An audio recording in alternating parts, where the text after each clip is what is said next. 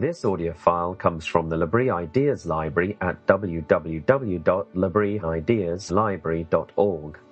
The library contains over 1,000 lectures and discussions which explore questions about the reality and relevance of Christianity. We ask you to respect the copyright for this audio file which belongs to Leigh Fellowship.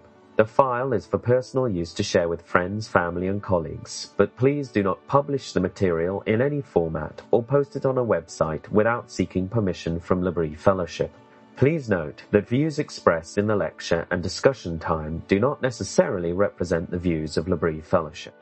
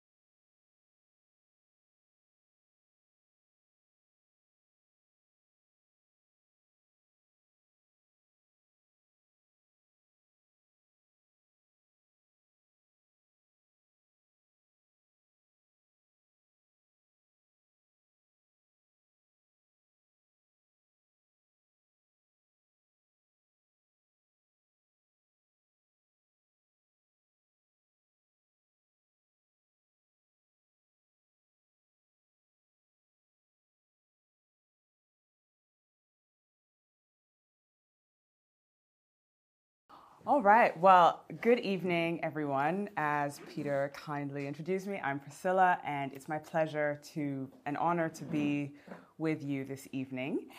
And so I'm going to skip the introduction part of my talk because now you all know everything there is to know about me. But I will introduce where the race to connectedness comes from. And it basically started around the death of George Floyd, and following his death, I just had a lot of thoughts, a lot of questions, etc. And so from there, I thought, okay, well, with all these questions and all of these issues that were raised, I am just sharing my thoughts with you. I am not the authority on what we should do with the death of George Floyd or what the church should do, but it's really just my thoughts, and I'm so happy to hear your thoughts or anything that, comes to mind on this issue.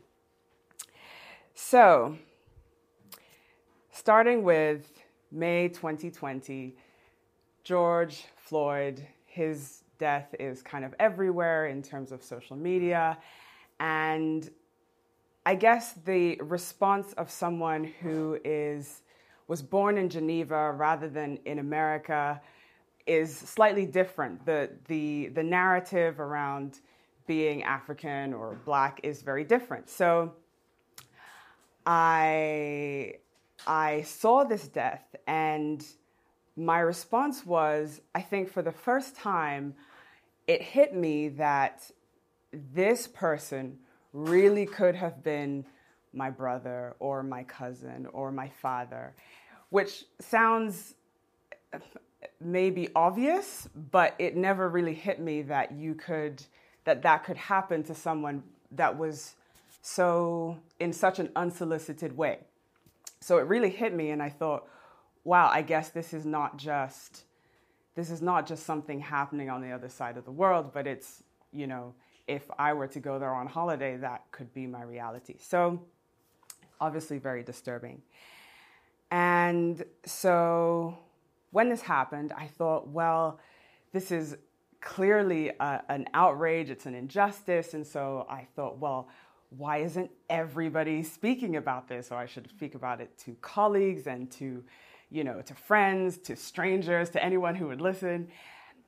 And as I thought about this, I realized, well, not everyone was that into the topic as I was, or that concerned in that sense. And interestingly, because obviously we were in the middle of lockdown, I thought, it reminds me a little bit of when in November 2019, I don't know if you remember, but we heard about a virus in China, right? And we thought, oh, there's a virus in China, that's great. And we would just go, I just kind of went on with, my life until the virus in China was my virus and my reason that I couldn't go to work and I couldn't go to the shops, etc. But I could really relate to the fact that, well, if it's not in my backyard, well then, does it really affect me enough to have a conversation with everybody that's willing to listen? So that was the initial thought. But as I went on and did have conversations, what was revealed, I guess, or my thought process was that there's clearly some kind of disconnect. And as we seek to resolve this disconnect, we've gone about it in different ways. But I thought, well, ultimately, any form of racism is about not having a connection, and how do we restore that sense of connectedness? And 6 different things came to mind, and so I titled this talk, The Race to Connectedness, and 6 things that I thought, well, would really help in restoring connection. So, when I considered this issue, George Floyd has been murdered, I saw that on the one hand, it was on social media. People were talking on church panels. They would say, okay, people should come and talk about this. And I thought, okay, well, that's great. And then on the other hand, there was a side where in my personal life, some people wanted to talk about it, other people maybe not so much. And what I saw happen was that on the one hand, it was like a release, that some people who felt that they never got to talk about this issue could suddenly talk, and people were suddenly willing to listen, which I think is great. And it seemed as though those people were it's like you've been suffocating and suddenly someone gives you air and you think, wow, okay, I can finally start to breathe. And on the one hand, there was that side of the narrative. And initially, it was like that for me. I thought, oh my goodness, I'm traumatized, and now someone's listening. But what I found is that after, 6 months, or 6 months turned to 8 months, 9 months, a year and a half, 2 years, I found that the narrative was still around,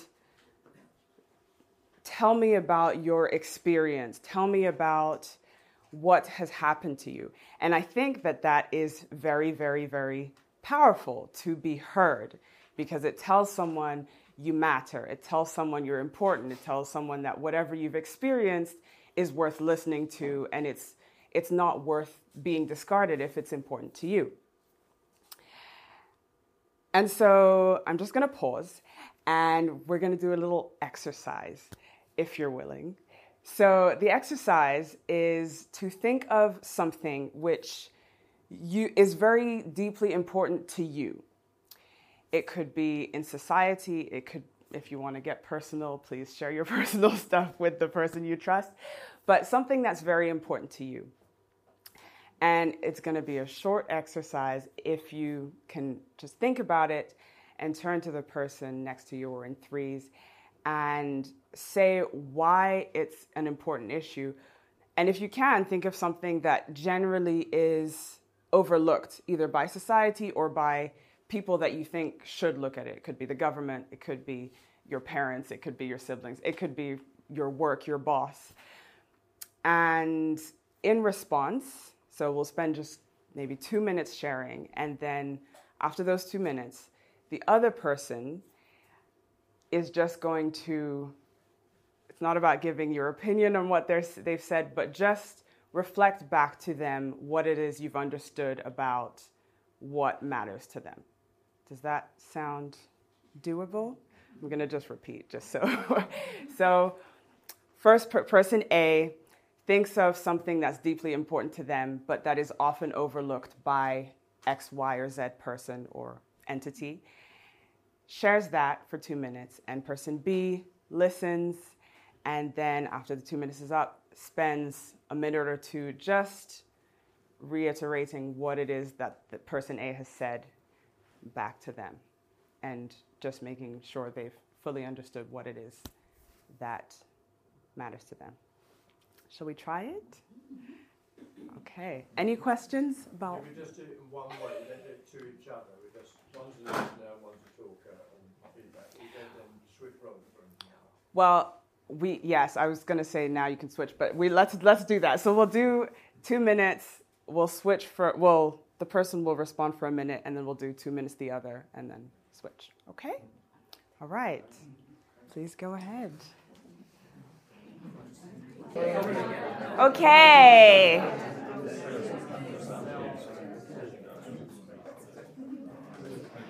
That was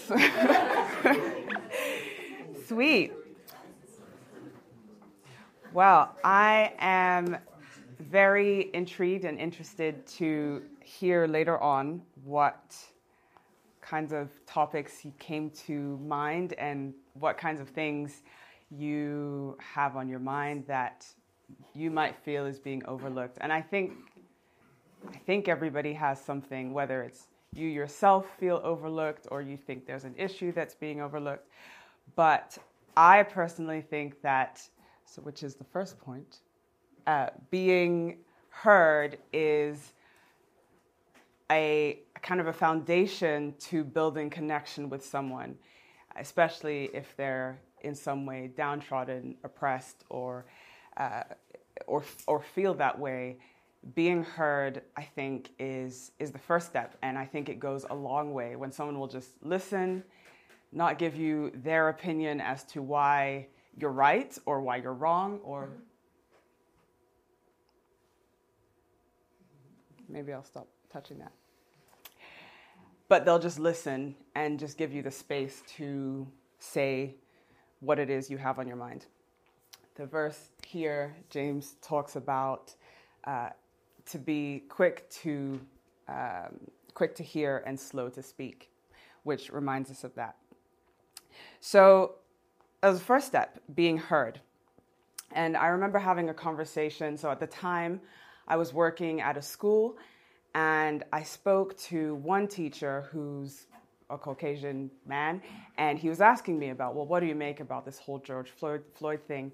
And I remember having a conversation where he was just asking questions, and I was saying it wasn't anything groundbreaking, because I don't think that I've been, as I said, growing up in Geneva, I don't think I've been at the receiving end of anything like maybe had I grown up in the US. But I was saying to him, well, I think in these conversations, awareness goes a long way. So, you might walk down a hall and you might think it might be something tiny like, oh, this person who I've seen being super friendly walked past me and didn't say anything, they didn't smile, they looked kind of grumpy. And it's just the awareness that in your list of the kinds of reasons they might have to do that, one of them in a Black person's mind might be, oh, maybe it's because I'm Black. Maybe it's not, but maybe it is. And I remember him saying, that's interesting, because I would never think if I walked down the hall, oh, he didn't say good morning because I'm a white man. I would just think he's impolite, or I'm not, he would just, and so just that conversation was one where I thought, oh, okay, this didn't shatter any, it wasn't a groundbreaking conversation, but it was just one where he said he thought, I'll just bear that in mind. And, it was a small thing of being heard. So as I said, time went on, and I found that we're having this thing of being heard, what has happened to you. There was a kind of in churches, on social media. And I found that two things started to happen. One, I remember being at a church discussion, and they were having a panel about racism. And one of the worship leaders was saying, so she's a white woman, and she was saying, when I spoke to her later, I'm scared of saying the wrong thing. And I was thinking, I completely believe in being heard, but I think when there's a focus on, well, just tell me what has gone wrong and just keep telling me what has gone wrong, then there's a kind of a sense of whether it's guilt or shame that one can take on oneself, which is not necessarily healthy. And the flip side of it, where as Black people, I saw that some Black people were calling things racism that really are not racist, as in that really are just, I think someone was just expressing their opinion about something, or, there's a potential to go further than necessary. And I was thinking, actually, this is particularly church-based, that when there's a focus on tell me about what's happened to you, and you stay there, this may sound a bit weird or controversial, but I think that it's a different kind of slavery to say to someone, or for Black people to say, my well-being is in your hands. It's for you to do something so that I can feel better. It's a different kind of slavery. It's saying that I don't have agency, I don't have power. And that's not true. And I don't want to downplay the experiences that people have had, because they are horrific and people have literally died. But particularly in the context of the church, I think it should be the kind of place where you can say, no, you don't have power over me, because we are all under the same Lord, and he is no respecter of persons. So step number 1, being heard. So given that we don't just stay in the place of being heard, where do we go from there? Step number 2, to forgive. And so Paul writes that, he says, anyone you forgive, I also forgive.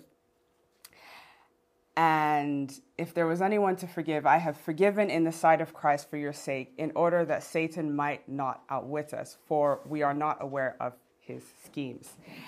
And within the context of the church, I feel that forgiveness is paramount, if anything, in the context, again, within the church. I think one of the most tempting things in a movement like this is for Black people to move into a sense of unforgiveness of anything that has happened to them, in a sense of, well, now we have the quote unquote upper hand. Like, well, now it's time for white people to do this towards Black people. And I think in that sense, when you're in that position, you're in a very dangerous position, because there's that saying, be careful when you think you stand lest you fall. When you're in the right, or when you have been wronged, you're most at risk of saying, well, I don't need to forgive you because this has happened to me and I'm justified. And I am justified, but that doesn't mean that I don't need to forgive. So in connectedness, I feel forgiveness is key, because it's very hard to connect with someone that you feel bitter towards, or someone that who's wrong against you has just blocked your ability to see them for who they are. And I guess it goes both ways. I remember when we were having all these conversations about George Floyd's death, one of the youth leaders that I led with, and I honestly commend her for being able to say this, because I think that it's quite hard to say this as a white person. She said, Black people do matter, but white people matter too. So why are we kind of belaboring the point? And she said that she said she had read a post on Instagram saying, well, it's not that one matters more than the other. It's more that in this specific time, there's an attention being brought to something that has been overlooked. It doesn't lessen one, it doesn't make one better. It just happens to be this particular time that is being spent on that.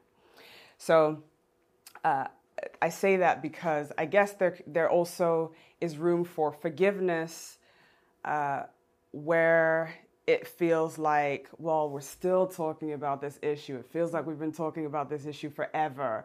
And, sometimes it's a thought that, I don't know, I'm not white, but I feel that I could potentially feel like that as a white person, thinking, I feel like we've been talking about this forever. And it's hard to voice because you don't want to sound like you're just done talking about it, So So maybe there's forgiveness required on that point. Maybe someone's taking longer to heal than you think they should take. You're like, well, this happened a while ago. Why are you still healing? So forgiveness in that sense. I'm just going to consult my notes. So from forgiveness, step number 3, speaking the truth in love. So I found that it's quite linked to the point I was making about forgiveness, that when you feel fear about saying something you really think, you're not actually connected to someone. And I found that in the church context, I thought, if you, Peter, you see me and let's say I'm wallowing about a particular situation. It doesn't have to be about racism, but you see me wallowing about something. And if you think, I don't think you should be wallowing about that because, okay, let's say, that I have $1 million in my bank account. And you see me wallowing about how poor I am, but you think, oh, well, I don't know, she might be really offended if I tell her about. But within the context of speaking the truth in love, I think you are in a position to say, you're believing a load of crap about yourself. And you have $1 million in your bank account, so you can shut up and you can stop. You can stop crying, But when we have that fear about, and we start stepping on eggshells because, well, they might take it this way, we lose connection, and it means that I don't actually know what Peter's thinking because he's like, well, she's going to be offended. And there isn't any connection in that because I don't know that actually I need to stop wallowing because he has the right to call me out on things. And we lose the connection of being able to have hard conversations when we're in fear that, well, if I say what I really think, or if I say what I really think, but it's misconstrued and it's taken as something that it's not, then I might be labeled as this, so let me not say it. Well, ultimately, you don't have a relationship with that person. I go to a club on Tuesdays, and as part of this club, it's a club on like leadership and that kind of thing, and not important. But anyway, one of the people who goes to that club is this. He's an old Englishman. He's in his 70s, and I remember once he was talking about. I can't remember why he was talking about this, but he mentioned tennis, and he said, I don't really like women's tennis. I prefer watching men's tennis.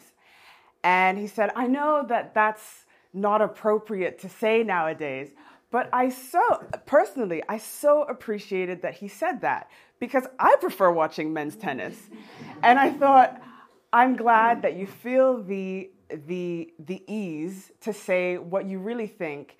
And if I profoundly disagree, I'll tell you why women's tennis is better. But I actually agree with you. And I don't think that you're saying it makes you any less, I don't feel offended by it. I feel more connected to you by the fact that you were able to say it. So I think that speaking the truth in love enables us to really see each other. And that's why having forgiven, it's easier to speak the truth in love, because when you're bitter against someone and they tell you something you don't like, way to sever a relationship, right? But once you've forgiven them and you're no longer seeing them through that lens, you have the opportunity to speak the truth in love. And if you're offended, you can also speak the truth in love and say, that offended me. I may not even know why that offended me, but I'm just showing you me, and I'm just telling you that it offended me. And if we're acting in love, then we'll say, okay, well, let's talk about it. That wasn't my intention.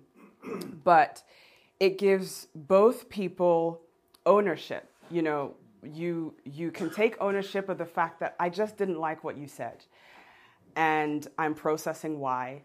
And the other person can take ownership, and just true connection can start on that basis. So that's step number 3. Bear with me.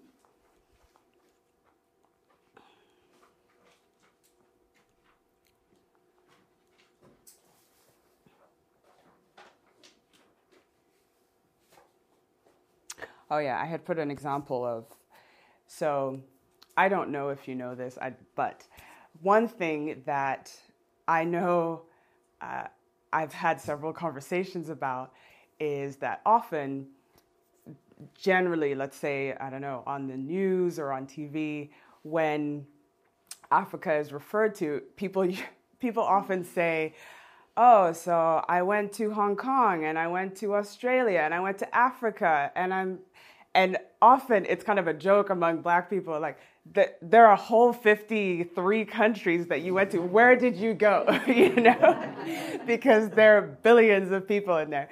So one of the examples I put in there is, you know, speaking the truth in love is when someone makes a comment like that, saying, you know, I'd love you to tell me exactly where you went. Because it would, oh, sorry, it's probably me moving. I don't know. Oh, there we are. It's my fidgeting.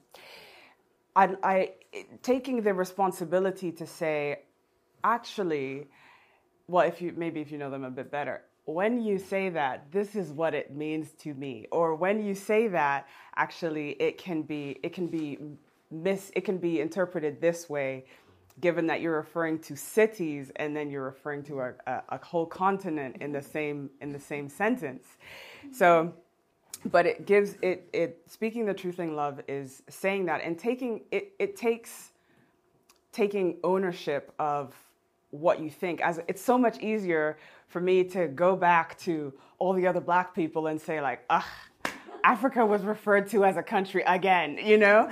It's so much easier to do that as opposed to saying to the person, I don't think you meant it that way, but that's just how it's taken. So that's step number 3.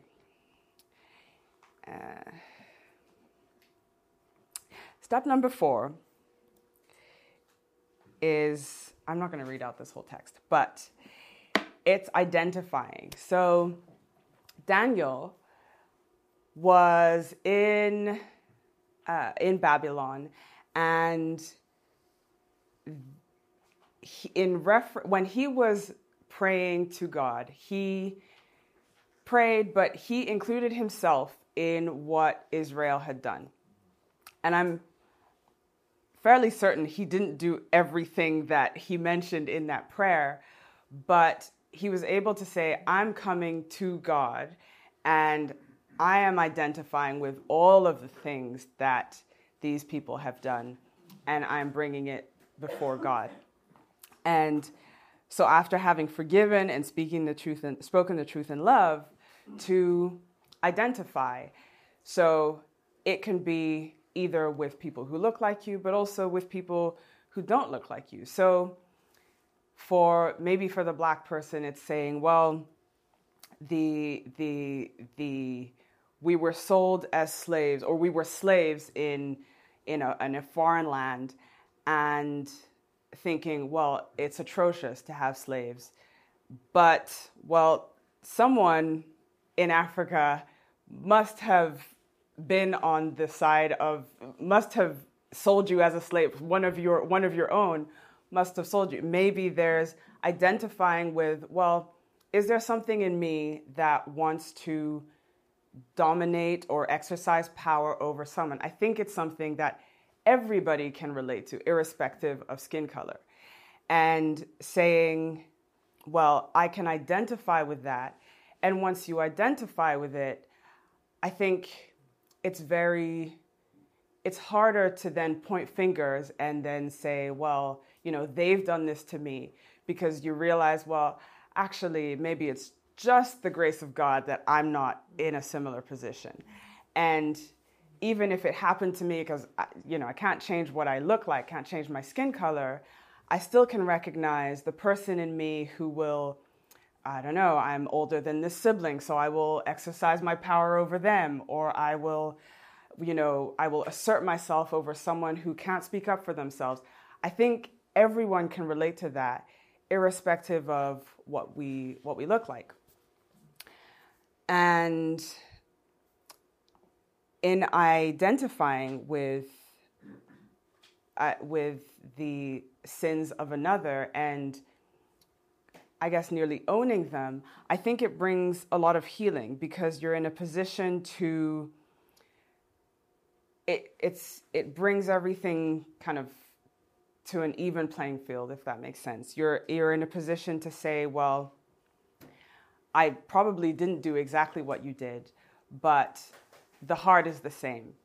And I can see what you did and relate to you as I would want someone to relate to me if I saw that I was wrong, if that makes sense.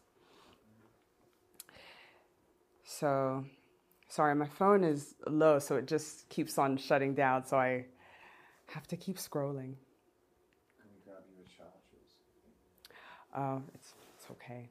Yeah. It's an iPhone, yeah.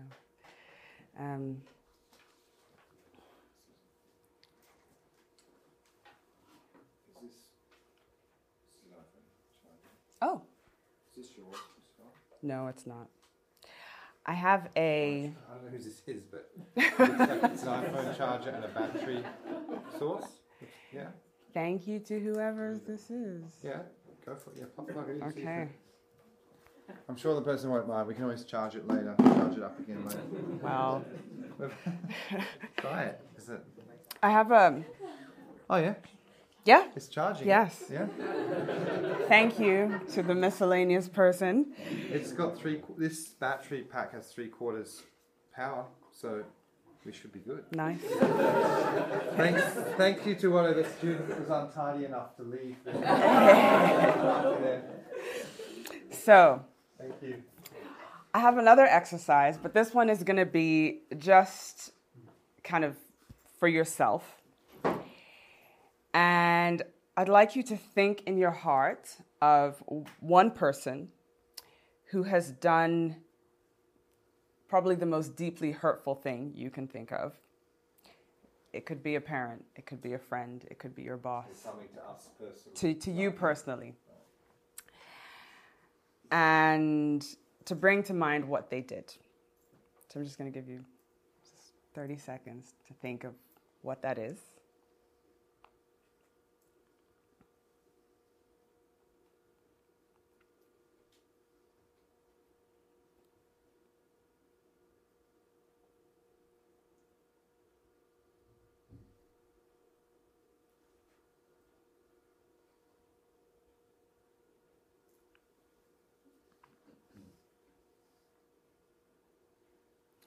And then I'd like you to think about what might have been the root cause of that action. So it might have been jealousy, insecurity, a need for recognition or significance, or a hunger for power, whatever it is.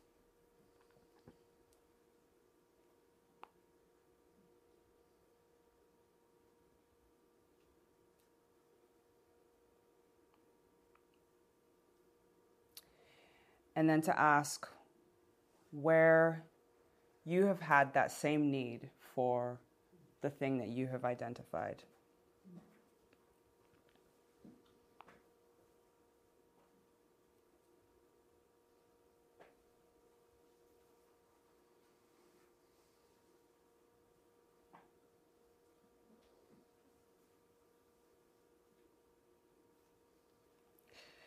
And if you've identified that, and if you feel that that is resolved for you, how was that need that you had met? maybe through close friends, maybe through reading something helpful, maybe through encouragement. How is the need met? Or maybe it's still there.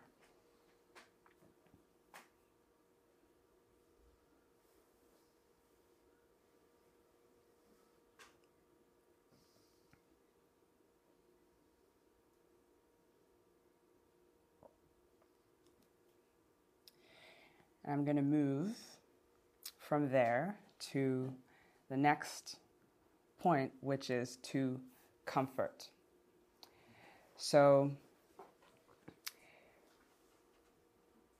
here Paul talks about someone having grieved the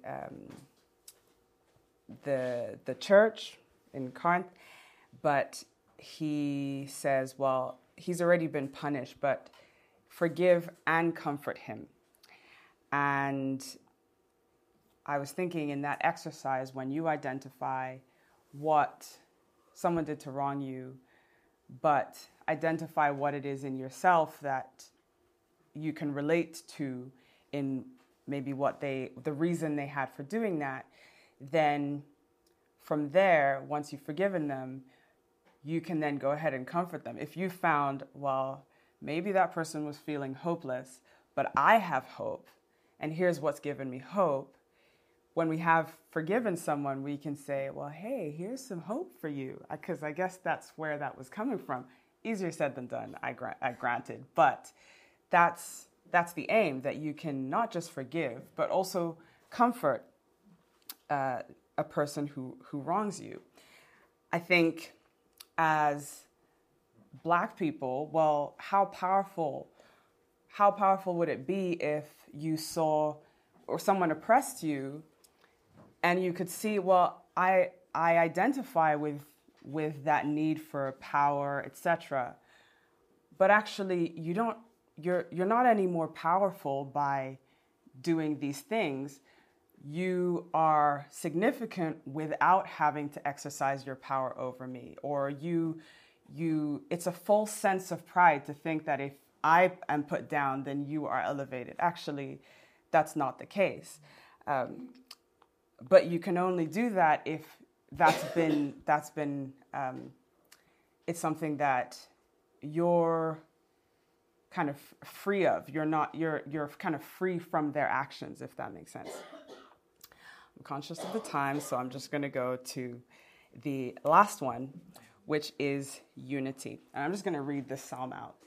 It says, "How good and pleasant it is when God's people live together in unity. It is like precious oil poured on the head, running down on the beard, running down on Aaron's beard, down on the collar of his robe. It is as if the dew of Hermon were falling on Mount Zion. For there the Lord bestows his blessing, even life forevermore." And some translations say, for there God commands his blessing, where there is unity. And I'd like to end with the fact that the Bible is full of people's lives, or people whose lives have been devastated by trials or, some kind of suffering, but maybe often through that suffering, they have it ends in some kind of triumph. And the triumph seems so much greater because of the trial. If the trial hadn't been there, if there hadn't been, thinking of the story of Joseph, if he hadn't been sold by his brothers, if he hadn't gone to jail, if he hadn't, been harassed by Potiphar's wife, he'd have just been, prime minister of Egypt. Cool. But all of those things happened, and you think, all of those things happened. Your brothers, your very own brothers tried to, they didn't try, they sold you as a slave. That's so, I'm not sure if anything could be more hurtful than that. But he came out on the other side of that, and it showed how powerful it was that God favored him. It showed in a way that I think is pretty mind-boggling that, as low as he was, that's how far he got because God favored him. And James says to consider it pure joy when you go through all kinds of trials, because whenever you face trials of many kinds, the testing of your faith produces perseverance, and let perseverance finish its work so that you may be mature and complete, not lacking in anything. So I'd like to end with a series of questions. What is the perfection and completion and maturity and the lacking in nothing that God is bringing about in the church and in believers in and through racism? What if the extent of trial of Black people was the floor of the extent of blessing God wanted to bring through them because of it? What is the resilience, the faith that has been refined and tested and made imperishable through racism? What is the gift to the body we're still missing out on because we're yet to see the fruit that comes from the suffering so that the whole body is refreshed? What can Black people teach the body about forgiveness, about resilience, strength, Jesus, through the experiences they have been through? What kind of a church would it be? What kind of a church would we be part of if the extent of division that there has been over race was replaced by the same extent of unity? What kind of power would lie in the church if the white man would wash the Black man's feet, not out of inferiority, but out of service? What kind of power would lie in the church if the healthy Black man would wash the white man's feet, not out of inferiority, but out of a healthy identity as he identifies with his Savior? What kind of maturity would be born in this kind of church? The kind that has allowed God to, this is not a theological word, but milk everything that the enemy intended for evil and use it for the good, the edification, and the building up and maturing of the church. How much glory would God receive? I think he'd receive all the glory because we're just not good enough to come up with that kind of church. I want to be part of that church, one that takes back what the enemy has stolen, is not ignorant of his schemes, and reaps the harvest of the blessing that God has had in store all along. Are we willing to take the steps to be that kind of church? Priscilla, thanks again. That was very interesting. Very good points. I love how you grounded the points in the Bible, in the Scripture too. That was very, very helpful. I guess it made me think about the place of courage in this, of the courage to be honest. But your point about speaking the truth in love and not being superficial and safe, but actually saying something that might be a bit risky, but actually is an invitation maybe to connect with someone. I don't know if you wanted to say more about that, but it made me think about the courage could be a helpful thing for people to have in these situations where they're wavering. Have you? Yeah. Some thoughts on that? Or? I think it definitely takes courage, because you're both to receive it and to say it. Because sometimes someone says something and you can tell that they meant well, but you can also think, please don't ever say that again. So it takes courage to say, you want to find the right words. You don't want them to think that you banish them from how do I say this so that you know this is how it was taken, but that it's also not the end of the world. And it's such a, there's so many things to think about, but I guess it's nearly like you would, I I'd rather an awkward conversation, because you're not guaranteed it won't be awkward. It will Right. probably be awkward, but I'd rather an awkward conversation because I value that someone took the time to be awkward because they valued me enough to, because they wanted to be honest, than, you know, say something that's like, I think this is okay to say, even though it's not what I'm thinking, you know? So I think courage is required on both ends. Yeah, it reminded me of that. Yes. Yeah, thank you, Priscilla. I'm just wondering, what are your questions out there, guys? Do you have any questions? Yes. Thank you.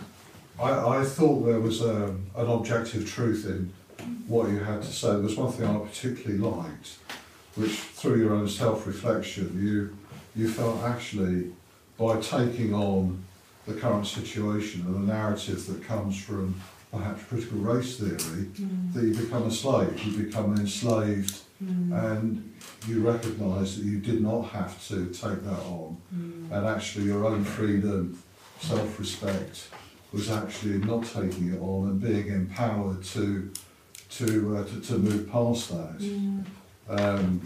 So I thought that was very important. I think a lot of damage has been done to the self-esteem of black people, particularly in this country. I think it's a different situation in particularly the southern states in America. But no, it was lovely, and I think the way it was grounded in scripture was very nice.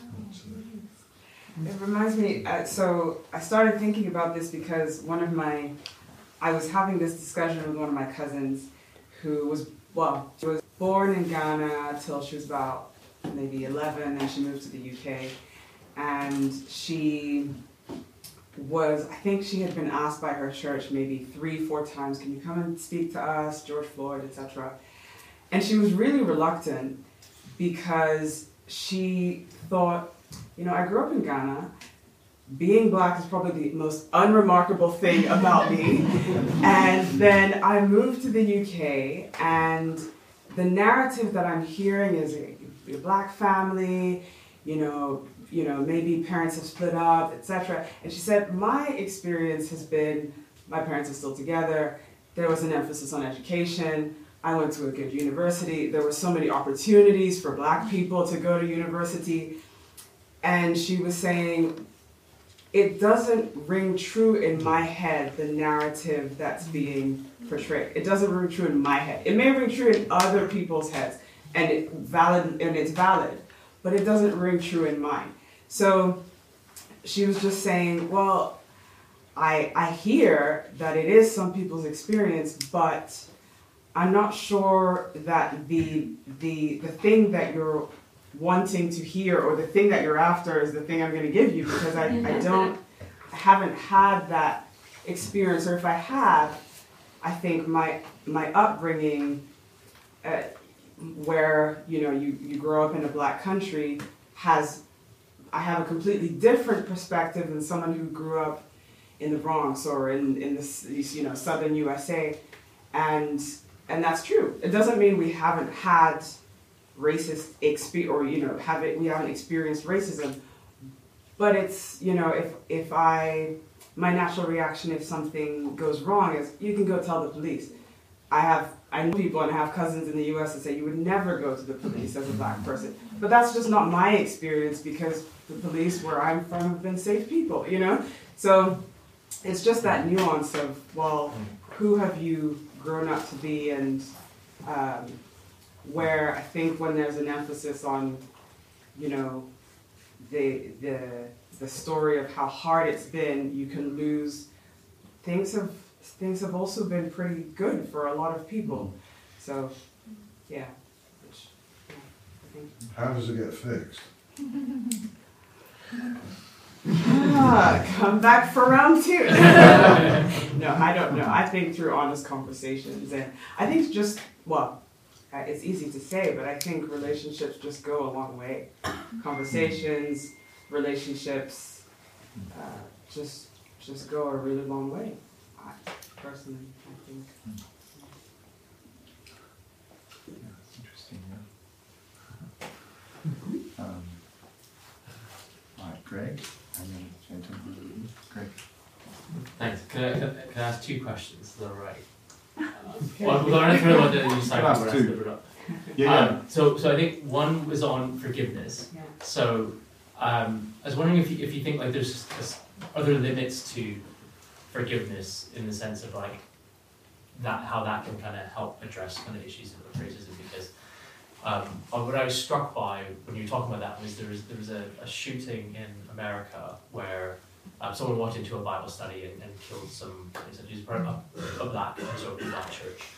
This white person walked in and shot a bunch of black people in this Bible study after sitting with them for about hours. Like a horrible, horrible story. And there's a lot of media coverage of it. Okay. But what was never picked up in the media, so far as I heard, was when the person went on trial and the survivors gave testimony in court. They turned to the shooter and said that we forgive you. You know, we're Christians, it's really hard, you killed my brother, you killed my father, you killed my aunt, but I forgive you. And that was, no one talked about that, but yet there's a lot of talk about various other kind of forms of like how theories of social justice would kind of interpret that event. So it's like there are people that are living that out, yet it just doesn't seem to like take root, I guess, in terms of like a bigger conversation. So I just wondered, are there limits maybe to forgiveness? And then the second question was on identity. When you reading those passages from Daniel, I really thought like I could see how someone could read that and say, well, isn't that an argument for saying that there is some sort of like intergenerational guilt that, okay, so if you come from say like America and you have white skin, somehow you've inherited the guilt from previous generations and therefore you should pay reparations for things that were done centuries ago. Which I don't think that in any way was the context that you were presenting that, but I can see how someone might read it that way as well and say, you should be identifying with that and you should be owning that. I guess how would you kind of respond to that if someone was to raise that and say, well, maybe we should be looking at it that way too? So in terms of limits to forgiveness, are you asking, do you think, for those victims to have said, we forgive you, was that a step too far because of the extent of what was done against them? Is that your question? No, I think it's more in the sense of like, I guess tackling kind of racism as a social issue, because it seems like there are Christians out there who have suffered so horribly from this and are still willing to forgive, and yet this doesn't become part of the wider conversation about as a way past it. Right, yeah. Instead, the conversation should be focusing very kind of maybe the opposite side of things.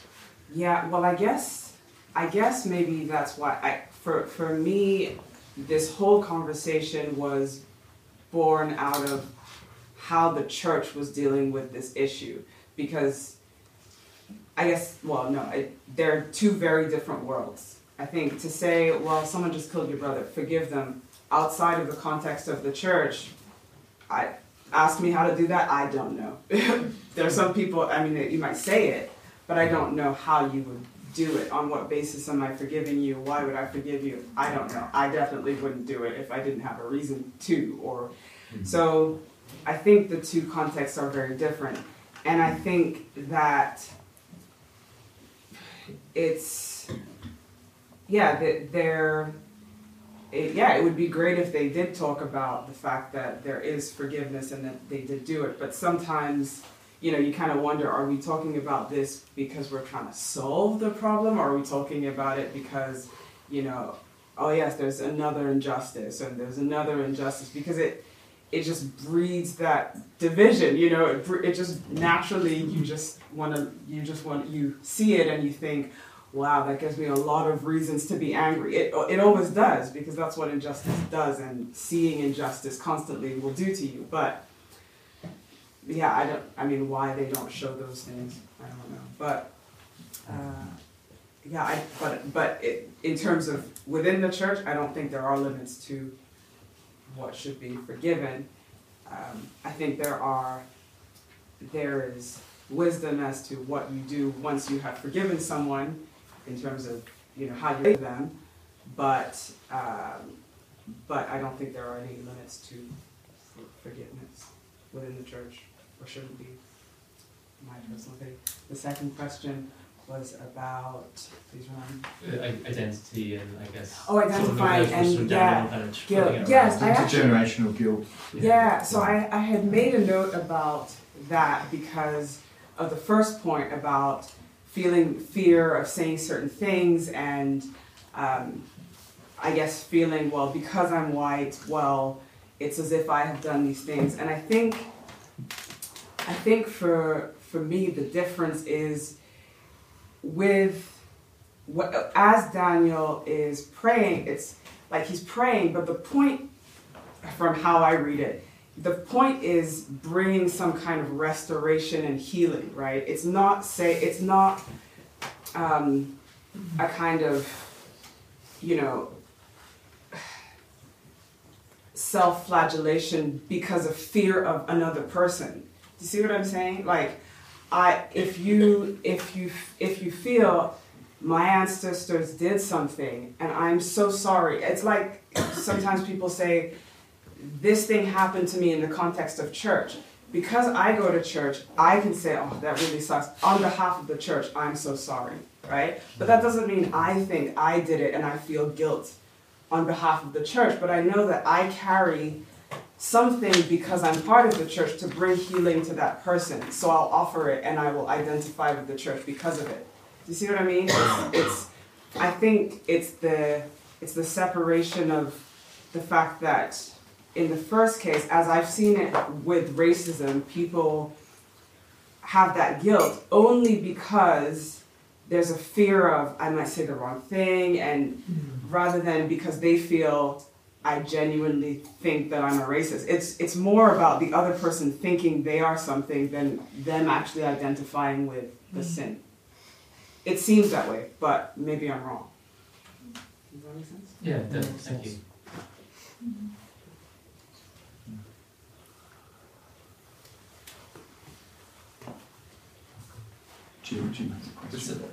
Sometimes, I've heard it said, or people have said, and that black people get, are tired of talking about race. It's kind of like, what is the book called? Why I'm no longer talking. Yeah, about why I'm no longer talking about race, and that kind of thing about, in a sense, white people want to maybe or feel they should talk about it, but it's like bringing up hurts and things, and I don't know if you had a comment about that from your own experience, or that idea. Just what your thoughts on that were. Yeah, to be honest, I think it's quite hard because I think that is probably the reality of certain people. And it's also probably not the reality of other people. And it's, I would say, probably nearly impossible to know for any given black person where on that spectrum they are. So maybe it's, it's kind of sounding like a broken record, but that's kind of where relationship comes in.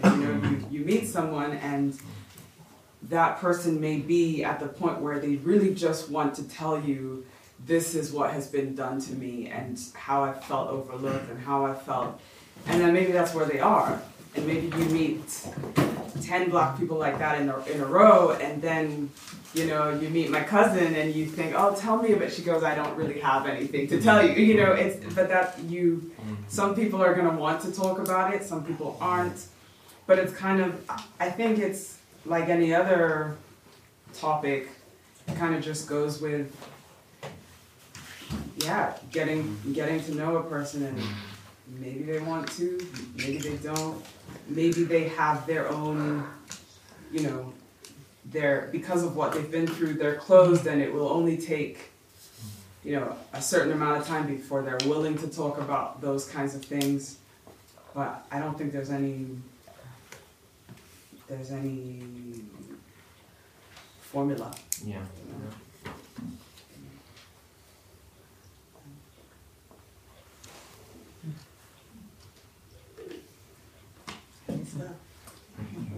Can I just ask you about unity? I think after the murder of George Floyd, lots of black Christians in the USA in evangelical churches, which were led mainly by white people and seemed to be quite integrated and unified, were very, very disillusioned after that, because they found that the white people in their congregations did not appreciate the pain and the distress that this incident had caused them, and others like Trayvon Martin and so on. There've been quite a string of them.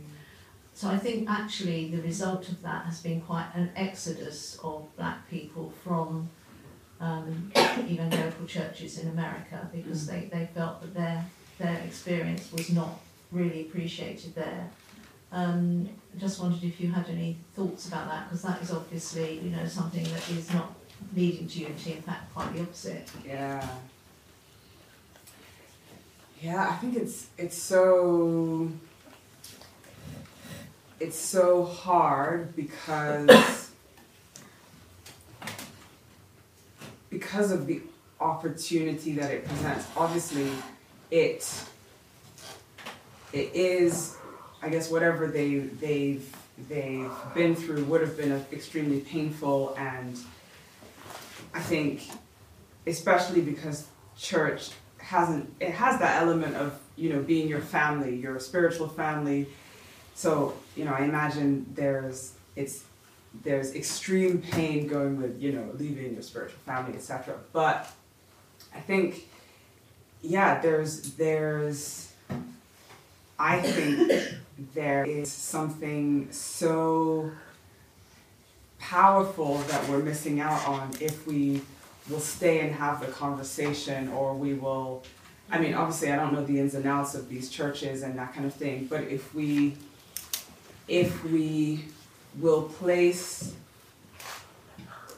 what God has said about us, or maybe what God is saying to us, whether as white people or as black people, in that particular situation. I think when, as a church, we maybe start listening to the media and, this is all these things that have happened, as the gentleman was saying, with, when you see what's happening, but you don't see the forgiveness, and you just see the injustice after injustice after injustice. And that starts to form your views, as opposed to, okay, well, this thing is happening in my church. I don't go to church because of a white person. I don't go to church. It's hard to say it when you're experiencing injustice, but ultimately, our highest calling is because of God. God has called us, Jesus is our Savior, and therefore in that situation, to revert to Him. And unless it was a situation where I guess that unity, I think there's just so much power in, on an earthly level, it being cause for splits and schisms and whatever. But I think it's such a powerful testimony if, well, that's what should happen. But because of something which is otherworldly, there is unity, despite the fact that it would have been very natural to walk away, or, what was the supernatural thing that was happening in that church that kept them together? You know what I mean? Way easier said than done. It hasn't happened to me. It hasn't happened in my church, but I just think there's so much room for amazing growth, healing, maturity.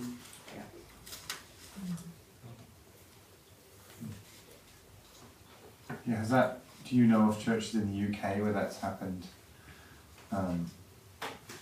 You were talking about churches in the US where you've heard about this happening. Black people leaving churches over. Have you noticed that's been a problem in the UK? Priscilla, do you know? Not that I know of. No, not that I know of. And also most of my experience of church has been in Geneva. So, right. Yes. Yes, that's true. Yeah. Because you've been in India for the past year, but Yeah, but all throughout this was happening. I was in Geneva, and But it was, I guess in that sense, it was, I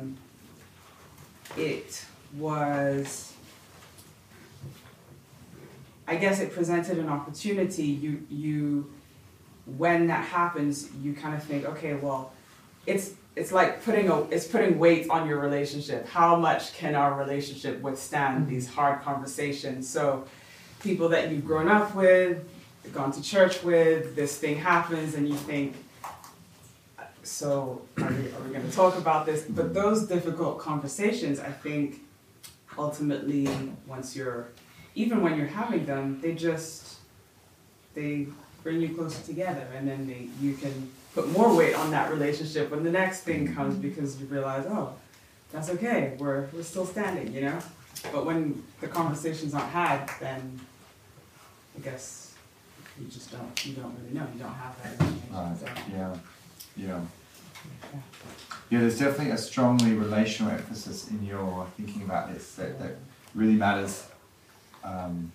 That real people connect with each other and talk and get to know each other, rather than it seems like you're not approaching it so much from an abstract, in an abstract way, talking about sort of society, or we like to talk about society in quite a ginormous and abstract sense, or systems. Not that those are necessarily irrelevant or wrong to talk about, but yeah, it's interesting to me. Your emphasis is much more on just people, individual people making an effort and to be honest and connect with one another on an everyday level. Yeah, I think the other thing that it brings to mind is when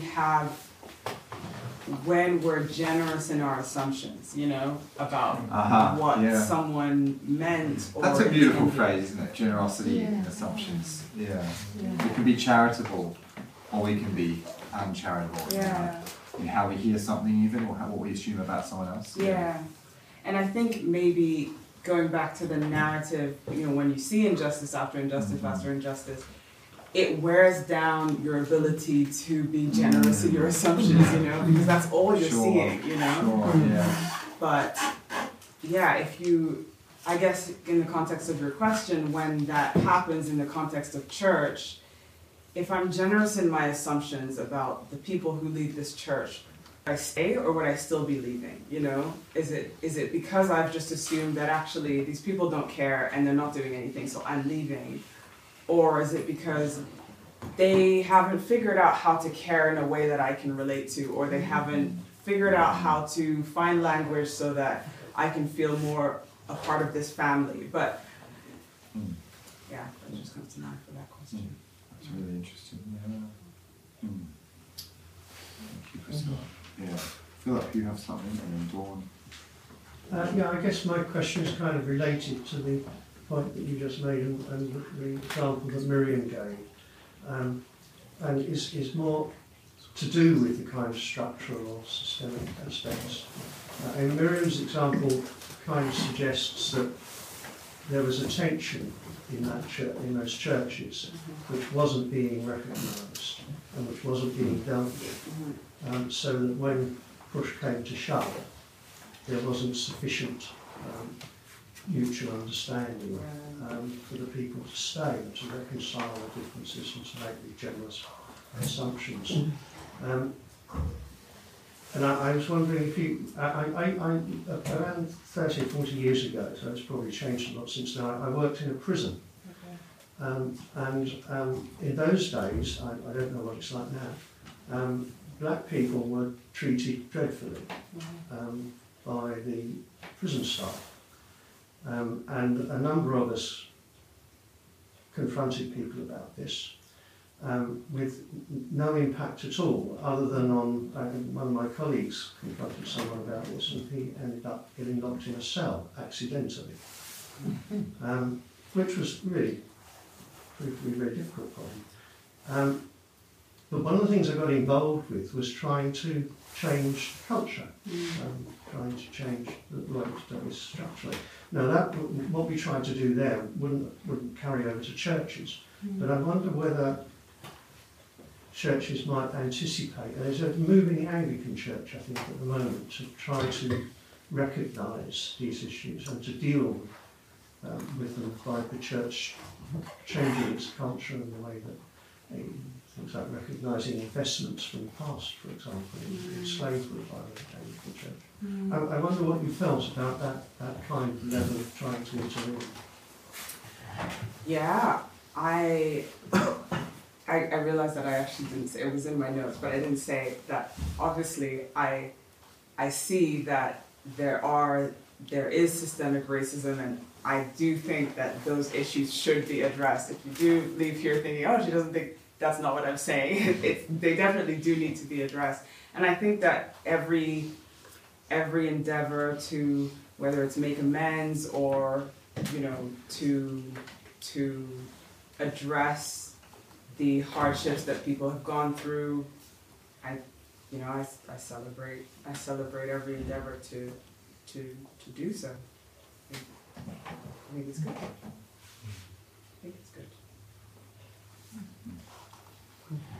Thanks, Priscilla. Dawn, did you have a question? Yeah, I would just thank you, Priscilla, for this. And I guess one of the things I was noticing through this talk was the importance of communication and also the importance of sort of generous listening. And thinking back to the exercise that you had us do at the beginning, one of the things that I noticed, even just with 2 minutes, was to listen well, 2 minutes, without interrupting, without sort of moving the conversation into an area, without kind of imposing my response quickly. That's a real discipline. And I just wondered if you had any other thoughts or further thoughts about how we can be good listeners to each other, especially to people who are different than we are, who are coming from a different perspective. Yeah, it's so hard. I think we just naturally love the sound of our own voice, It's like, well, here's what I want to say. But yeah, maybe even just in terms of to communicate well, you have to know what the other person has said. You can't. Otherwise, you're just talking at cross purposes. And sure, you can err. Even airing your opinion doesn't.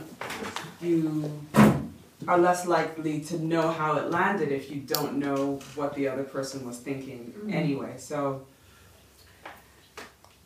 yeah, I think listening is hard, but